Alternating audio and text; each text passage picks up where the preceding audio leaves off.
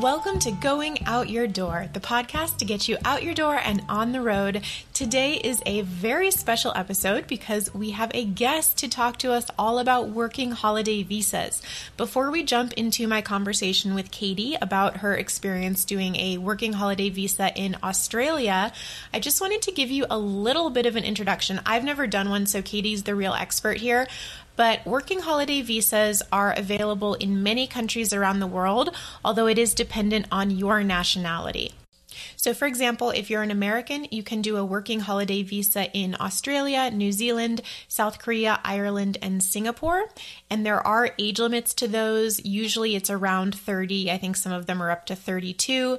If you are from the UK, you can do working holiday visas in Argentina, Australia, Austria, Belgium, Canada, the Czech Republic, Denmark, France, Hong Kong, Ireland, Israel, Italy, Japan, New Zealand, Norway, Poland, South Korea, Singapore, Slovakia, Spain, and Sweden. So you have more options than Americans do. And these were all updated in 2021, which is kind of interesting because most of these options are not available now during the pandemic. I mean, I didn't actually look into this, but I would assume that no country is offering a working holiday visa right now. Certainly, the opportunities are going to be much more limited. So in non-pandemic times, a working holiday visa allows you to go to this country legally with a visa, usually for about a year. Some of them offer 2-year options, again, depending on the country you're going to and your own nationality. But you have this visa, you can stay there for a year, and you are legally allowed to work, which is awesome because most tourist visas, or most of the easiest ways to travel to countries, don't allow you to work. So the working holiday visa allows you to have any job that you want that you can get in that country. It's cool because you're not limited to like specific jobs for foreigners or for people on these visas, although you might find that it's easier to get certain jobs as a foreigner, as a traveler. And some of them do have stipulations, like in Australia, if you are from a country that allows you to stay for 2 years, for part of that time, you do have to do a certain job. You have to do farm work for 3 months, I think, of that time. So there are some regulations on the jobs you can have. But in general, as we're going to hear from Katie, she was able to do any job that she was able to get in Australia. She wasn't limited in any way. So that is your quick introduction to the working holiday visa. I really, really wanted to talk about it on this podcast because it's such an attractive opportunity, such an easy way to travel, really, and make money. And as we're going to hear from Katie in Australia, she was able to make a decent amount of money given that you're also traveling and in a foreign country and all of that. So it's a great way to experience another culture. And it's also a way to, at the very least, fund your travels, but you could also save money as well, which is a really exciting opportunity, travel and saving money. I love it. So here is my conversation with Katie all about her experience doing the working holiday visa in Australia. So, Katie, welcome. Thank you so much for talking with me. Thank you for having me on. For anyone who, doesn't know, probably everyone, Katie and I grew up in the same area in Maine. We went to high school together. So we have that kind of shared history, and then we both went our separate ways throughout the world. I know you were in Australia for a bit, and that's mainly what I want to talk to you about, but you were also in Spain. Am I remembering that right? Yeah, this was all like pretty much right after I graduated college, which was now like almost 10 years ago. So I was just telling you that now I'm like a regular boring person with like a normal life, but this was so fun looking back at reminding myself that I actually did fun stuff, and looking back at some of it was kind of shocking. Like, I did this, I stayed where, like, I took what job. It was kind of like just something as a 30-year-old I never ever would do. But it was cool. Like, I'm glad I did it when I was 22 and didn't know that was like probably a bad idea or a dumb thing to do. But like, it worked out so fine. It was fun. Exactly. Yeah, that's how I feel too when I look back at some of the random, like if you just pull something out from your past and you're like, wait, I was in that place doing that thing, it is wild. It blows my mind. But that is like, that's why I do this podcast, is so that people can have those experiences, because that's the most common comment I get is like, oh, I wish I had done that when I was young and I had that chance. So we want everyone to have those experiences, for sure. Exactly. So I wanted to talk to you about the idea of a working holiday visa, because that exists in several countries around the world. Australia is a super common place to do this, and that's where you did the working holiday visa. And if anyone is listening who listened to my episode with Rachel from Trail of the Wanderlust, she did it as well. We touched on it briefly, but that wasn't the main focus of her episode. So I really wanted to dig into what that experience was like with you. And I didn't ask you this ahead of time. I might pose some questions to you that you weren't prepared for. But if you could just tell us, like, basically what a working holiday visa is, I would appreciate it. Yeah, from my understanding, 8 years ago, with most visas, I think in other countries, you're not allowed to work. You're not allowed to be paid money and be taxed and, be a part of another country's economy in that way. At least full-time. Maybe there's I know with student visas, you can work maybe 10 or 20 hours a week or something, but a working holiday visa, you can work as many hours as you want. You pay tax to that country. In Australia, they pay into a retirement fund. You're kind of seen as a real person with a real job, not just a traveler spending your money in their country. But so it's almost like a temporary, you're like a temporary resident there for a year, for as long as this visa allows. Yeah. In a sense. Yeah. In different countries, at least in Australia, you were allowed to stay different lengths depending on what country you are. I listened to Rachel's episode and she touched on it too. Americans are only allowed to stay 1 year because the United States doesn't offer a similar visa to Australian travelers and workers. So I talked in a previous episode about how visas are very based in reciprocity. Like, countries want to offer what is offered to them in response. Yeah. So it's nice they even let us come at all. That's what I think. Yeah, exactly. We do nothing for them. Yeah, and I also we don't need to get into this, but I want to touch on the fact that we are in the pandemic still. I imagine this is 100% shut down because so many borders are closed entirely, let alone for holidays and things like that. So, it's not possible right at this moment, but hopefully in the future, fingers crossed, we can get back into these kind of things again. So we realize this is not the most opportune time to be touching on it, but I know. Make your plans, though. It's a very popular, very attractive opportunity in normal times. So can you tell us a little bit about how you found out about this opportunity? Like, what made you decide to pursue it? Yeah. You mentioned before that I was in Spain the year prior, and I was there as an au pair, or a nanny, really, whatever you want to call it. And there were some visa issues with that. I wasn't going through a nanny or an au pair agency. I think when you do that, they figure all this stuff out for you, which would have been helpful. But I was there for a year, and I could only be there for 3 months at a time on a tourist visa or something. So the family I was working for, luckily, was quite well connected. So I don't know. They pulled a lot of strings to get me some sort of volunteer, charity visa. I was there doing some sort of charity for the Red Cross equivalent. I don't know. But it was a huge nightmare. I had to fly back to the States. I had to go to the Boston consulate multiple times. It was horrible. So after my year in Spain, I really liked living abroad. I wanted to keep traveling, but I was I cannot deal with this visa nightmare again. Everywhere I looked into, there was nothing easy. And but then I found Australia. And learned about the working holiday. That seemed perfect. It was exactly what I wanted to do. Australia sounded fine. I really would have gone anywhere. I had a girlfriend who I roped into coming with me. And she was down for Australia. We applied. I mean, the application process almost seemed like a joke. Like, I remember actually you telling put in my me social... that. Yeah. Yeah, it was maybe just in comparison to the whole Spain thing, but it probably took 20 minutes online to do. I entered the wrong social security number. There was like a period of years where I had the middle two numbers of my social security number mixed up. Didn't matter. I paid the $400 or whatever, and like 15 minutes later, I got an email saying, "Congratulations, you got your visa." Wow, I love and that. And that was that.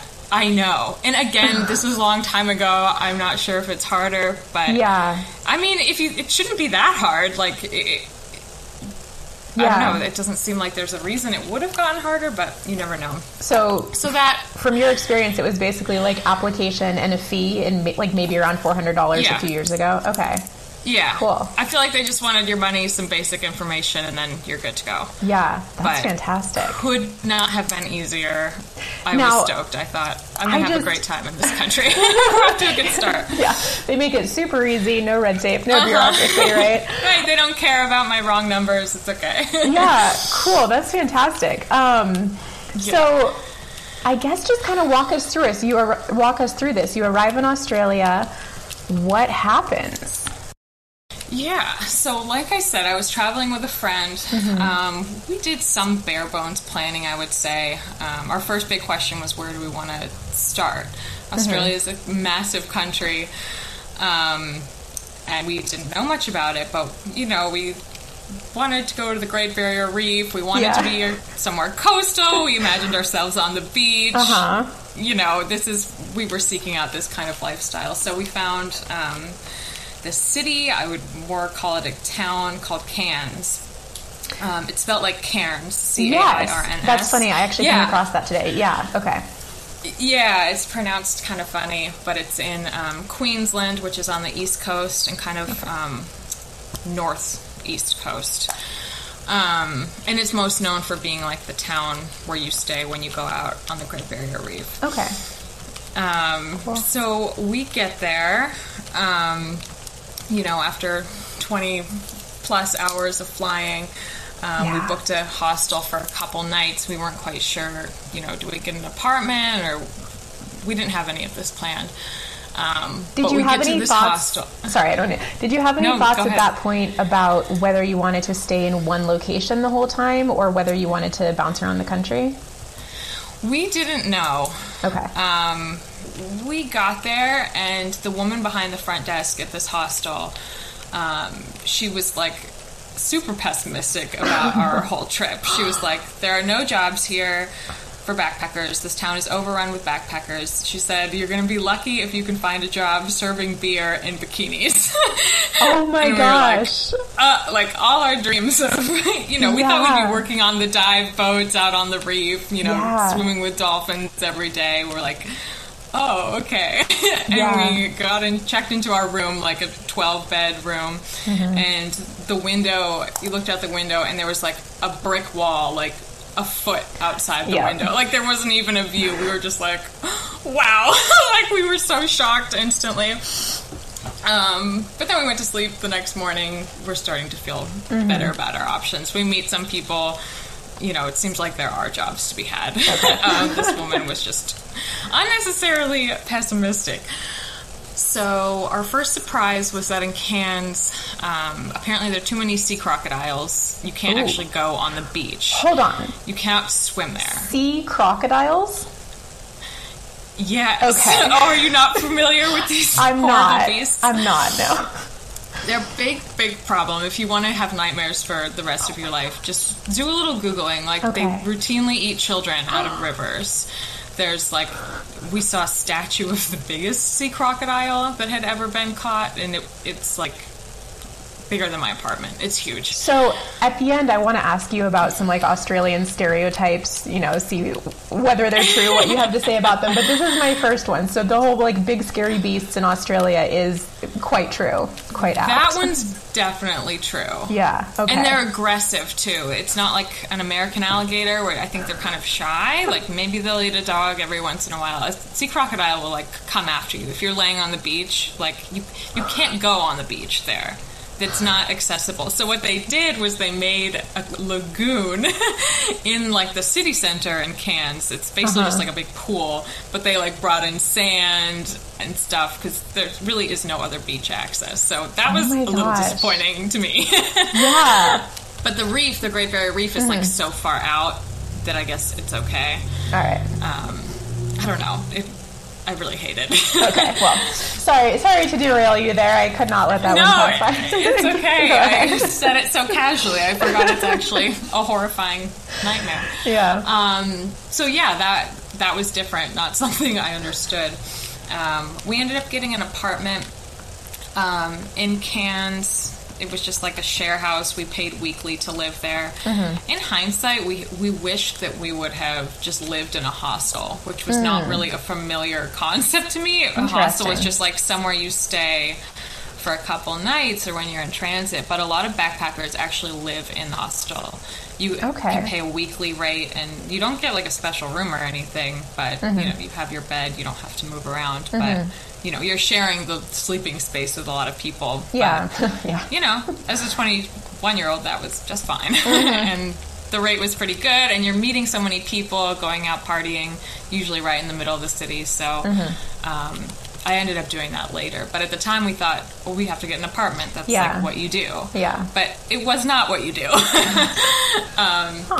So we were like a 20-minute walk from the city. We stayed there for a little bit, but then I kind of started job hunting, and I believe Rachel touched on this on her episode, but the website that I relied on for every job was Gumtree.com or AU. It's basically like the Craigslist equivalent. But it was really a common way for backpackers to get jobs. I think you could even just type in backpackers, and certain jobs would be advertising for backpacker help. And the job I landed on was a door-knocking job. Yeah, there was a group of like 5 backpackers, and they would drive us around to different neighborhoods, drop us off with a little map, we'd knock on the door. I don't even remember what we were selling. I think it was some sort of rental property thing, trying to get people to buy rental properties. Australia, the population is growing, but there aren't many housing opportunities because there's so much like undeveloped land in the middle. So I think it was something, I think the government gives you tax credits or something if you buy a home to be built. I don't know. I don't even know. The whole point was like, we don't know much about it. We just have to like set an appointment for some professional to come to your house and talk about it. Was that professional... Sorry, was that like the first job that you were able to find, or did you select it? No, I was not selecting anything. That's for sure. But I think it was a couple weeks, and then I was getting a little antsy and felt like I should get something. Yeah. But I did it once, and it wasn't as hard as I thought. If you could arrange an appointment and have the professional person come meet with this family, you got $250 in cash. Oh, cool. So I was like, okay. I think the first day I had like 3 or something. So I was like, great. All right, I guess I'll keep going. And then eventually, and they offered to pay for your housing, this job, or you could live in the apartment that they got. So they were traveling down the East Coast. They would spend like 2 or 3 weeks in each town. They were in Cannes for like a month, but at the end of the month they said, do you want to keep coming with us? And you can keep working and you stay in our, the apartment we have. So I decided to go. My friend was still in Cannes. She had got a job on a dive boat. She went without work for like a month. I think I was just getting too antsy. I wanted to start making money. Yeah. But she waited it out and found something. And so, I decided to go. I befriended, there were like 3 or 4 Swedish guys in this door-knocking group. So we were like a little group who became friends. And we were in like weird rural suburbs for like weeks at a time, going down the East Coast between Cairns and Brisbane. There's not a whole lot going on. So we would do that. I did that for like 2 months, I think. Oh, wow. I read the whole Harry Potter series. I don't know what else I did, because we were only knocking like for 5 hours a day or so. Yeah. But basically I wasn't spending any money, just on some food, but I think they would pay for a lot of our food too, and I didn't have housing expenses, and I was making cash, so I was just like, I'm going to spend 2 months doing this, and then I'll leave with some cash and I can do something fun. Yeah. And it was pretty fun. Australians are so nice. Like, I always say, if you did door knocking in the States, you'd probably get shot or kidnapped, or something horrible would happen to you. It would be a bad experience. But Australians were so nice. They would come, invite you in, feed you, show you their snake farm, or like all sorts of weird stuff, but you can't imagine how nice these people were. And they were just like, what's this American girl doing on our doorstep? Like, that in itself was so weird in these rural areas. They're like, how can I help you? And I'd be like, oh, what time works for you? We're gonna have this guy come.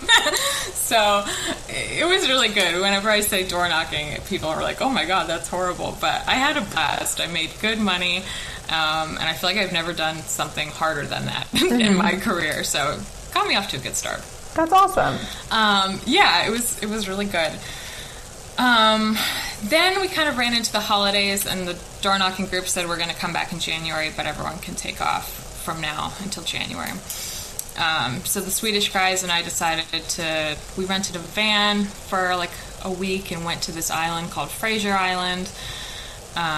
We did some touristy things because we had been in the middle of nowhere for so long. So we went to Sydney.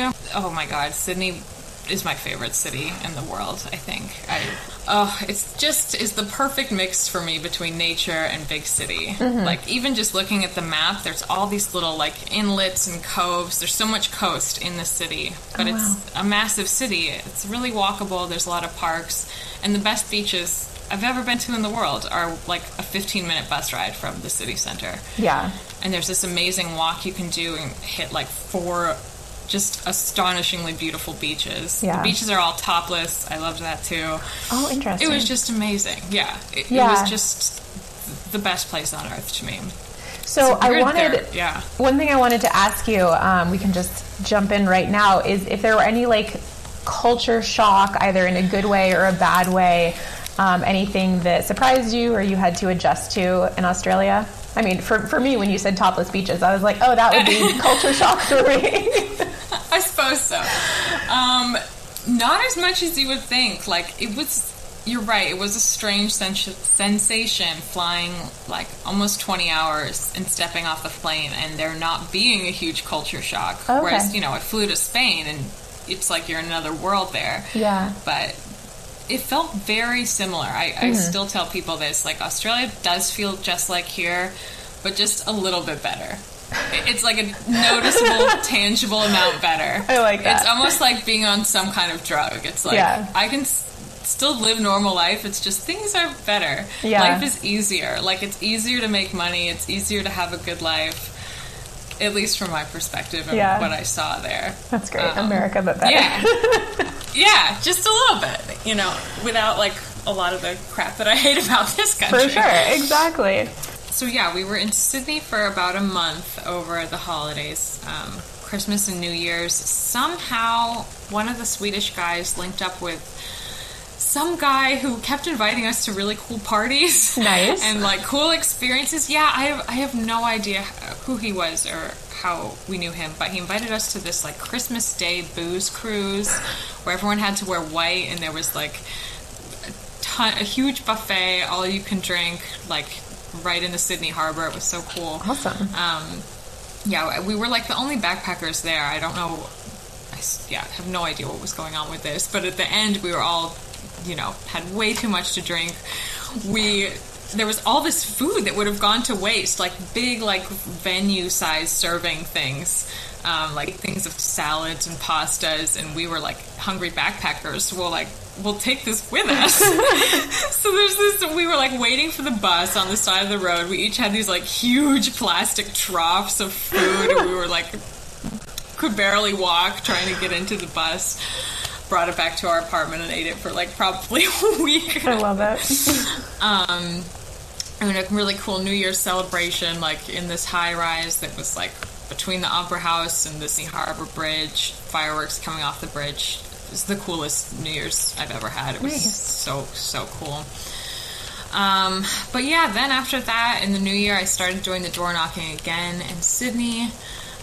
But it seemed harder in Sydney, I think, because it was more of an urban area. I think people weren't as interested in talking to the friendly American on their door. Yeah, it was getting harder. It was fun living there and have someone pay for a nice apartment. But the Swedish boys, they had to do their farm work to get their second-year visa. Yeah. You're eligible for the second-year visa if you're from most European countries, but you have to do 3 months of work on a farm because I guess Australia has a hard time getting farm workers, so they made a bargain with the backpackers and said you work on our farm, and they still pay you a lot of the time really good wages, like $30 an hour for pulling potatoes or something. That's great. It would be interesting to talk to somebody I know who did that, because there were certain farms that were bad where you'd get paid like per vegetable you harvested versus some were hourly, and some conditions were terrible.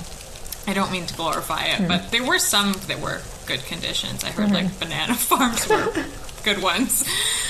So they had to go do that. So I kind of lost my little group. I was like, I think I'll look for a different job. So I went to Gumtree, as I always did.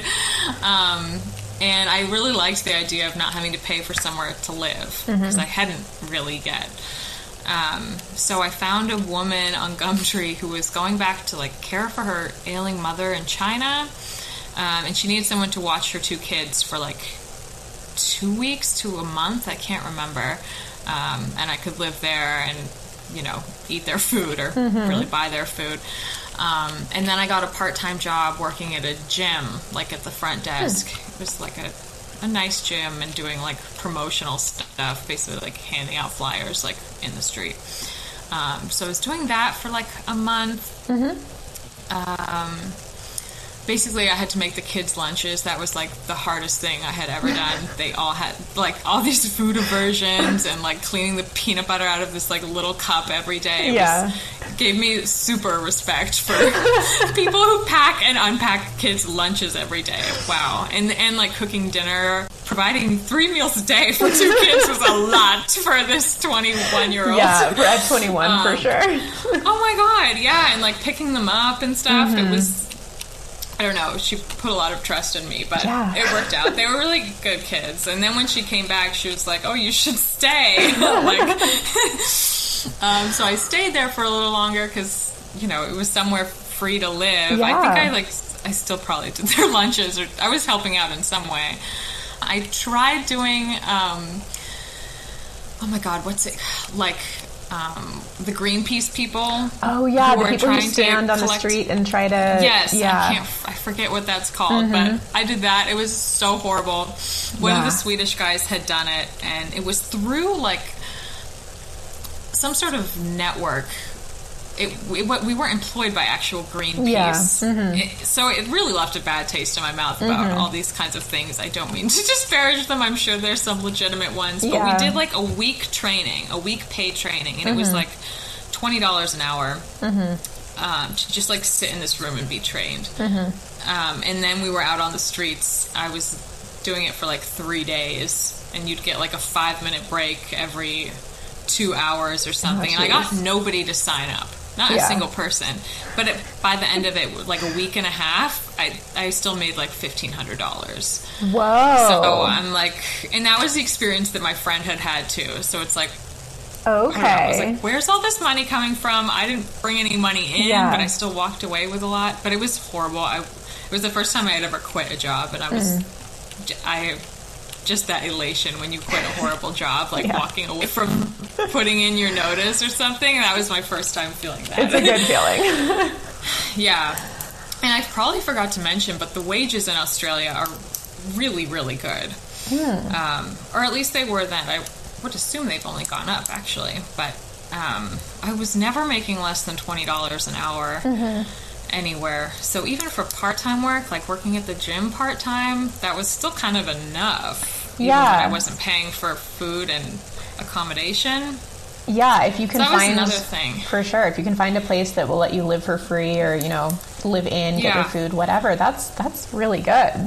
I know. So it kind of, I don't know, I regret it a little bit because it was so easy to make money there. Mm-hmm. You could just type in backpacker on Gumtree and find even a day job, and you can make $200. Like, I kind of became addicted to it. Like, how much money can I make on my working holiday?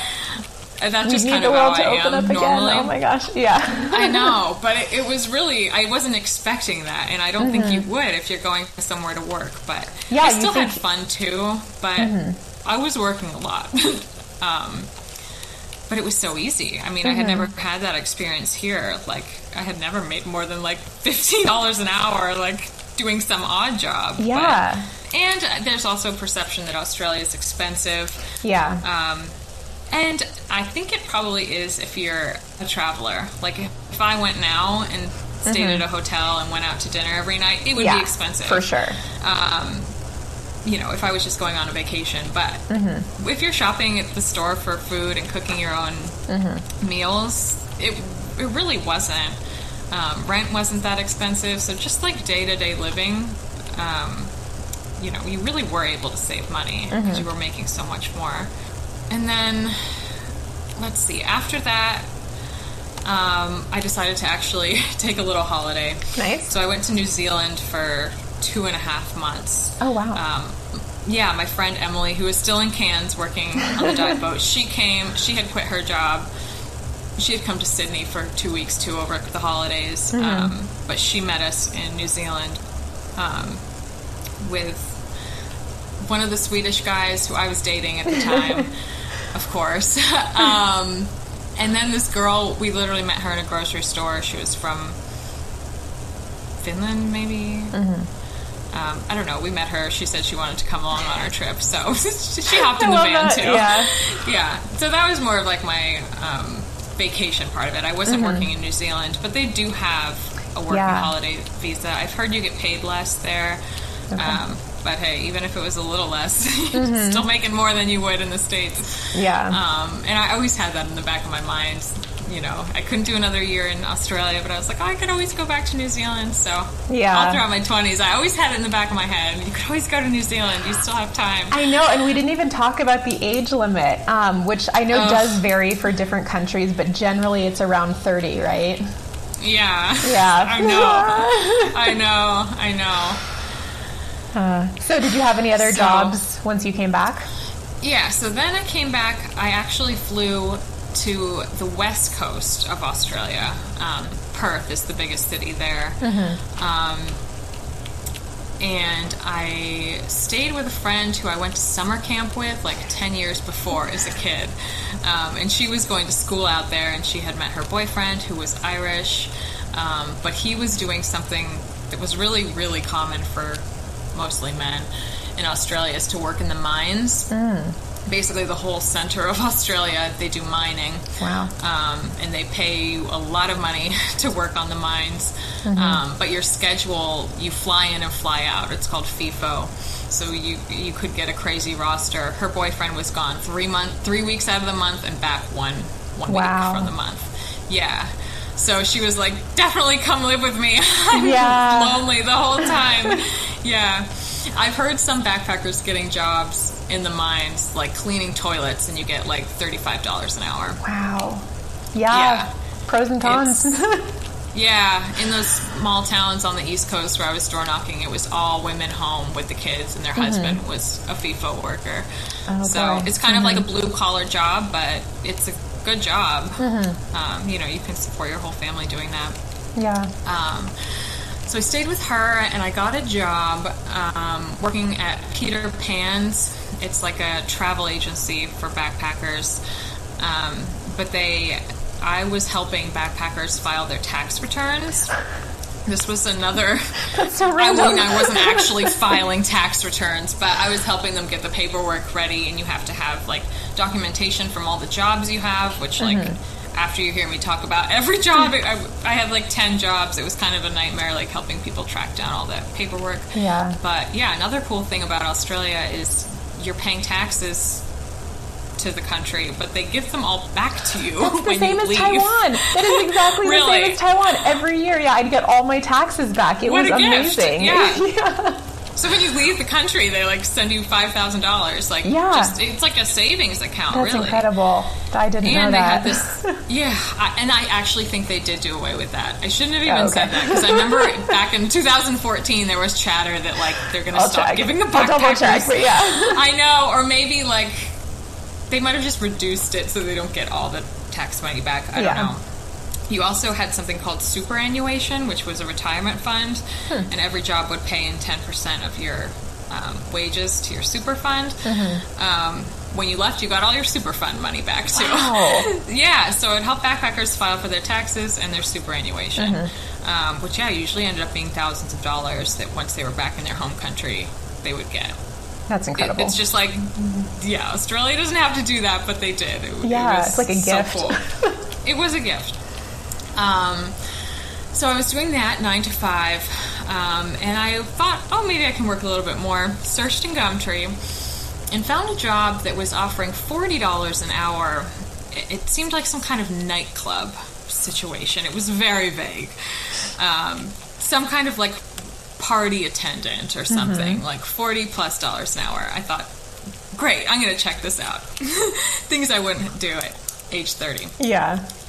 So I go there, the address, there's no sign on the door. It's in the middle of the city. I had walked by it a million times, but these two big gold doors. Open the doors, and I'm kind of interviewed by a guy who says, you're going to be a karaoke club attendant. And just to show up whenever you want. It could be any night. Mostly weekends are really good. In a dress, looking nice, like you're going to a party. And you'll basically help people party and attend their karaoke room.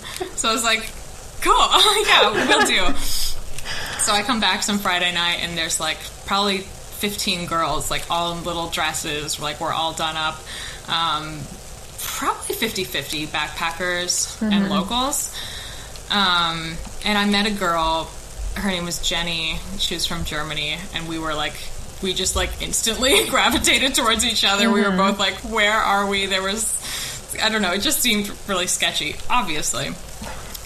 So the deal was, we became best friends and did this together. If I didn't have her, I probably would have quit the next day. You can't do something like this by yourself. That's true, You just can't. You Moral need support. a buddy. Yes. So what would happen is they would line all the girls up. I think we were given numbers, actually. Yeah, it was number 18. And we'd stand in front of the party of people who had come to rent a room. The karaoke, it's not like American karaoke. Maybe it's like this in Taiwan too, but you get your own room. Yeah. You can order food and drinks to the room, but it's private. You're not, it's not like karaoke to bar or something. So the group would come and they would pick out which girls they wanted for their room. Oh my gosh. Yeah. So you weren't paid unless you were picked. Some guys,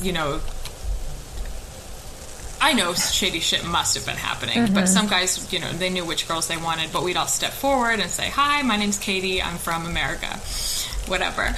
And then they pick who they wanted. And it was such an array of experiences. Me and Jenny were often picked together because we were both tall and blonde. It kind of looked the same, so if they wanted they usually wanted both of us. And sometimes it would be super awkward and horrible. It was guys just smoking in the room, drinking, playing horrible karaoke. It was The Voice China. You'd be watching a singing competition, watching someone sing. It wasn't we try to put on Beyonce or something to actually have some fun or start a party, but they would shut it down and put on something so weird. You'd be trying to have a conversation with them. Oftentimes they didn't speak English, and we were told to try to increase their sales, basically. Yeah. Try to suggest that they order some seafood or the champagne, and they would give us tips. So it was just kind of anything could happen. Sometimes we'd walk. One time we had so many tips, we were stuffing them in our high heels. We were in these little bandage dresses. We didn't have pockets.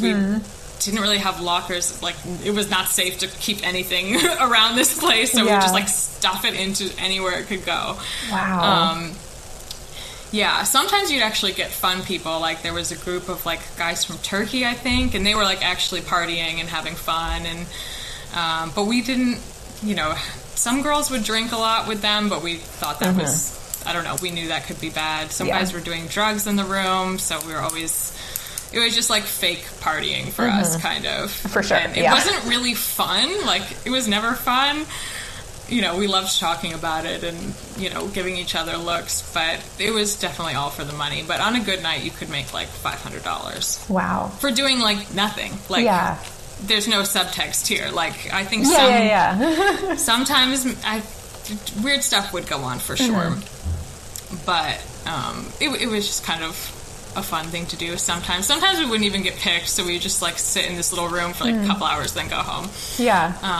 There was a guy who, when we were all lined up, he would give each girl he didn't pick $100. Oh my gosh. Sometimes after he was there, we would just go home after we got $100. Or we'd hear that he was there like a day we weren't there, and we were like, damn it. Yeah. So, and you didn't have to be there at any certain time. You could just kind of come whatever night you wanted.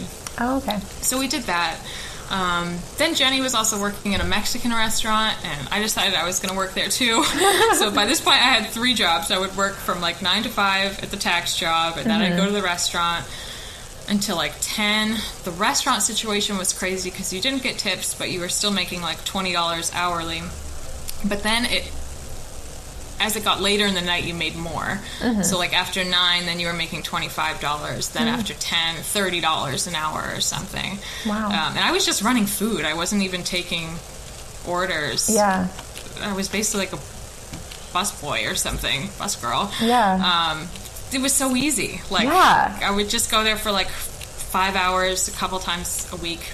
And then we would go to the karaoke job. Yeah. It was crazy. It was like, we were working all the time, and then we'd always look, we were like selling fritters at a farmer's market, the like one-off jobs. on some Saturdays. Yes, the one-off jobs. We were obsessed with the one-off jobs. Working at a carnival, like weird stuff like that you would never guess. But it was there was so much work. Yeah, and we were both really into it. Then we had moved. I moved out of my friend's house into a hostel that was just in downtown because I was just all over the place. It was like, I didn't want to be coming home to my friend's house at like 5 a.m. after the karaoke job. Sometimes it would last that long. So I don't want to cut anything off, but just quickly, after these, did you have any other jobs that you want to mention after these things? I actually don't. Okay. That was the end of my list. Now, I wasn't keeping track. Did you ever do like a final tally of just how many jobs you held there? I didn't. Probably like 7 or 8, I would guess. That's crazy. But a lot of them were cash. Like karaoke job, obviously. So, I didn't have to do the taxes. You did mention that you were paying taxes. Generally, people are paying taxes on the jobs they have here, but you might find some under-the-table cash jobs. It was like 50-50 for me, honestly. That's so cool. There's a lot of options out there. But it was fun. Awesome. It was fun to be like young and hustling, kind of, when there were like, nothing was at stake, it felt like. Yeah, you were you there, can do whatever I for a short making time. the best of it. Yeah, and we did have some fun, and in Western Australia, we rented a car and went up to swim with the whale sharks. And cool. Did a bunch of touristy things. Yeah. Yeah, so we did some of that. I could have more, but I was too busy working in the karaoke club. I love it. No, that's great. You can't do it all, I guess. Yeah, well, that and I can do those things another time. Yeah, definitely. That brings me to one of my last questions, which is just like, if you had to sum up any advice or tips for anyone who is interested in doing this, even though we know that, your experience was many years ago, the situation might have changed. Certainly, the pandemic is affecting it now. But in general, if someone was going to do this, what would you say to them? I would definitely say do it. It's one of the best experiences.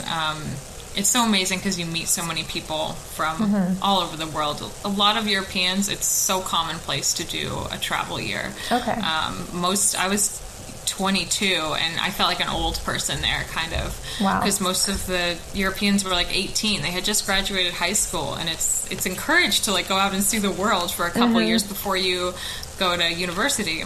So it was just so cool meeting so many different people from, you know, different walks of life. I'm sure there's advantages to doing it when you're older, but I think doing it when you're young is so special too. So I'd say do it sooner rather than later, I think, because life just gets more complicated. Things that don't feel important when you're 21 start to feel important when you're 27. Like safety, personal safety. Yeah, exactly. Those unimportant things. And I always find myself using those things as excuses now to not do something. But as, you know, a younger person, it was like, that wasn't even a thought. And that's just like such a valuable time I wish everyone could capitalize on in like a safe way. It's such a unique opportunity that these countries are giving us. I think it's almost wild that there's or it doesn't seem like there's any, you know, catches or tricks or anything. It's just genuinely, you can work, you can make decent money and experience our in my experience, like, you don't have to have money to travel. Like, I think I came to Australia with like $2,000. Yeah. I thought that was a lot of money. Yeah. And I left with like over 10. Wow. And I honestly think that kind of set me up for financial security, like, throughout my 20s.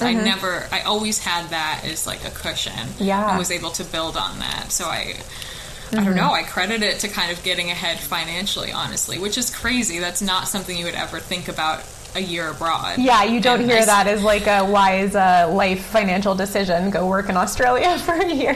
Right, but I kind of put my life on hold, went to Australia, had some fun, and came back with a little nest egg, which even I didn't think that would happen. Yeah, that's incredible. But yeah, I think there's a misconception that you have to have a lot of money to travel or to be in, you know, you still are in a place of privilege. I didn't have any commitments when I was in my early 20s, but still, if you're in a place where you could do that and, you know, you're just doing that work in America, try doing it in another country, you know?